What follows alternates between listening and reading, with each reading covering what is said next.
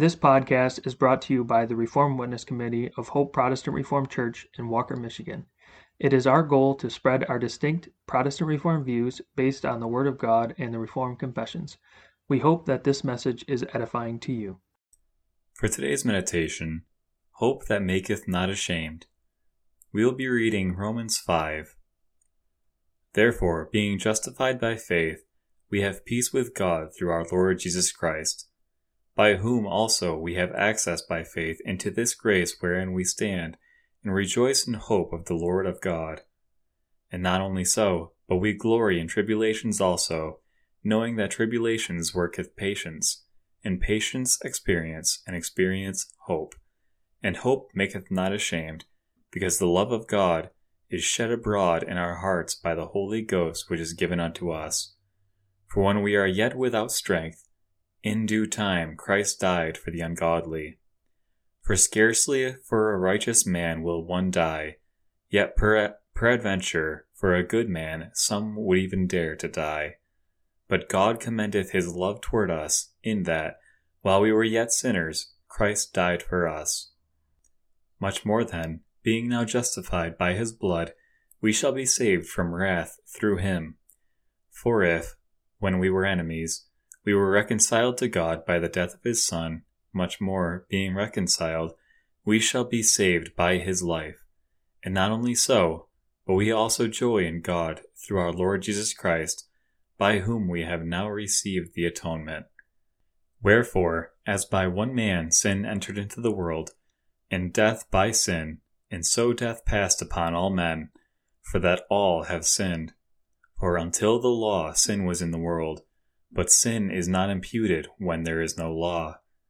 Nevertheless, death reigned from Adam to Moses, even over them that had not sinned after the similitude of Adam's transgressions, who is the figure of him that was to come. But not as the offense, so also is the free gift. For if through the offense of one many be dead, much more the grace of God, in the gift by grace, which is by one man, Jesus Christ, hath abounded unto many. And not as it was by one that sinned, so is the gift. For the judgment was by one to condemnation, but the free gift is of many offenses unto justification. For if by one man's offense death reigned by one, much more they which receive abundance of grace and of the gifts of righteousness shall reign in life by one, Jesus Christ. Therefore, as by the offense of one judgment came upon all men to condemnation, even so by the righteousness of one the free gift came upon all men unto justification of life. For as by one man's disobedience many were made sinners, so by the obedience of one shall many be made righteous.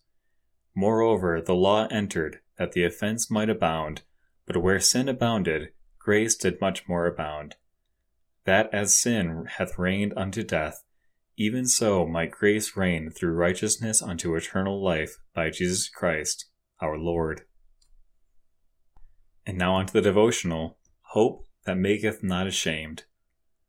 If there is one word that is abused and wrongly taken upon the lips of a child of God very often in this day and age, it is the word hope. Much of the time we say, I hope so, and all that we mean thereby is, I would like to see this happen. However, the word hope means to desire and expectantly believe that it is attainable. The hope of the child of God, as presented in Scripture, always has both of those elements in it, namely, desires or longings, and expectations or assurance that that object, hoped for, will come.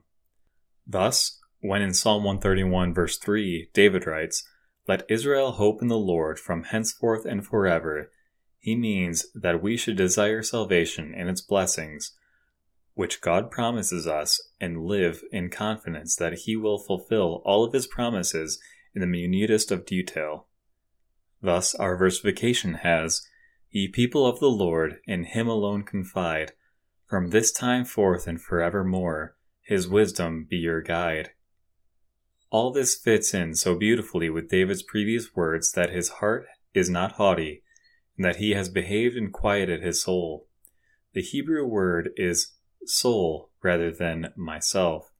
He is now like a child weaned away from his former silly and haughty notions that he knew better than God what was good for him.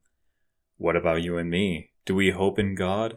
When it comes down to it, you and I cannot hope in God's promises without conviction that they will be fulfilled.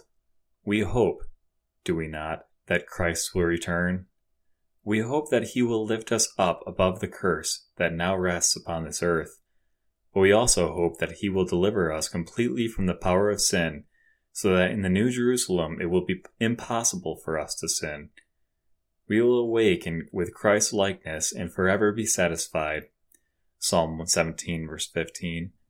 But we hope for all this in the expectation of its coming. We hope because we are confident that it will take place. Use the word hope that way, and live in hope, which, Paul says in Romans 5, verse 5, maketh not ashamed. The Psalm Choir will now sing Psalter number 366, verse 3.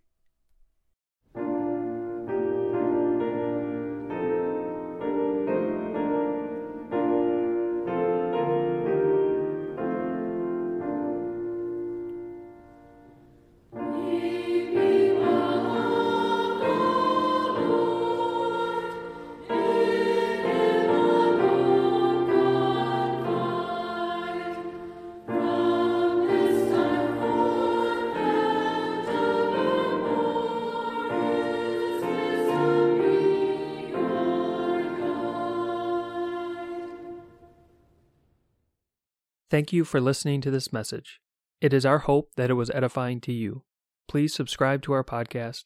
We publish daily meditations, Heidelberg Catechism Lord's Day sermons on Wednesdays, and topical podcasts on Fridays. You can find more information about us at our website, hopeprchurch.org, and you can email us with any questions or feedback at hoperwc@gmail.com. Thank you.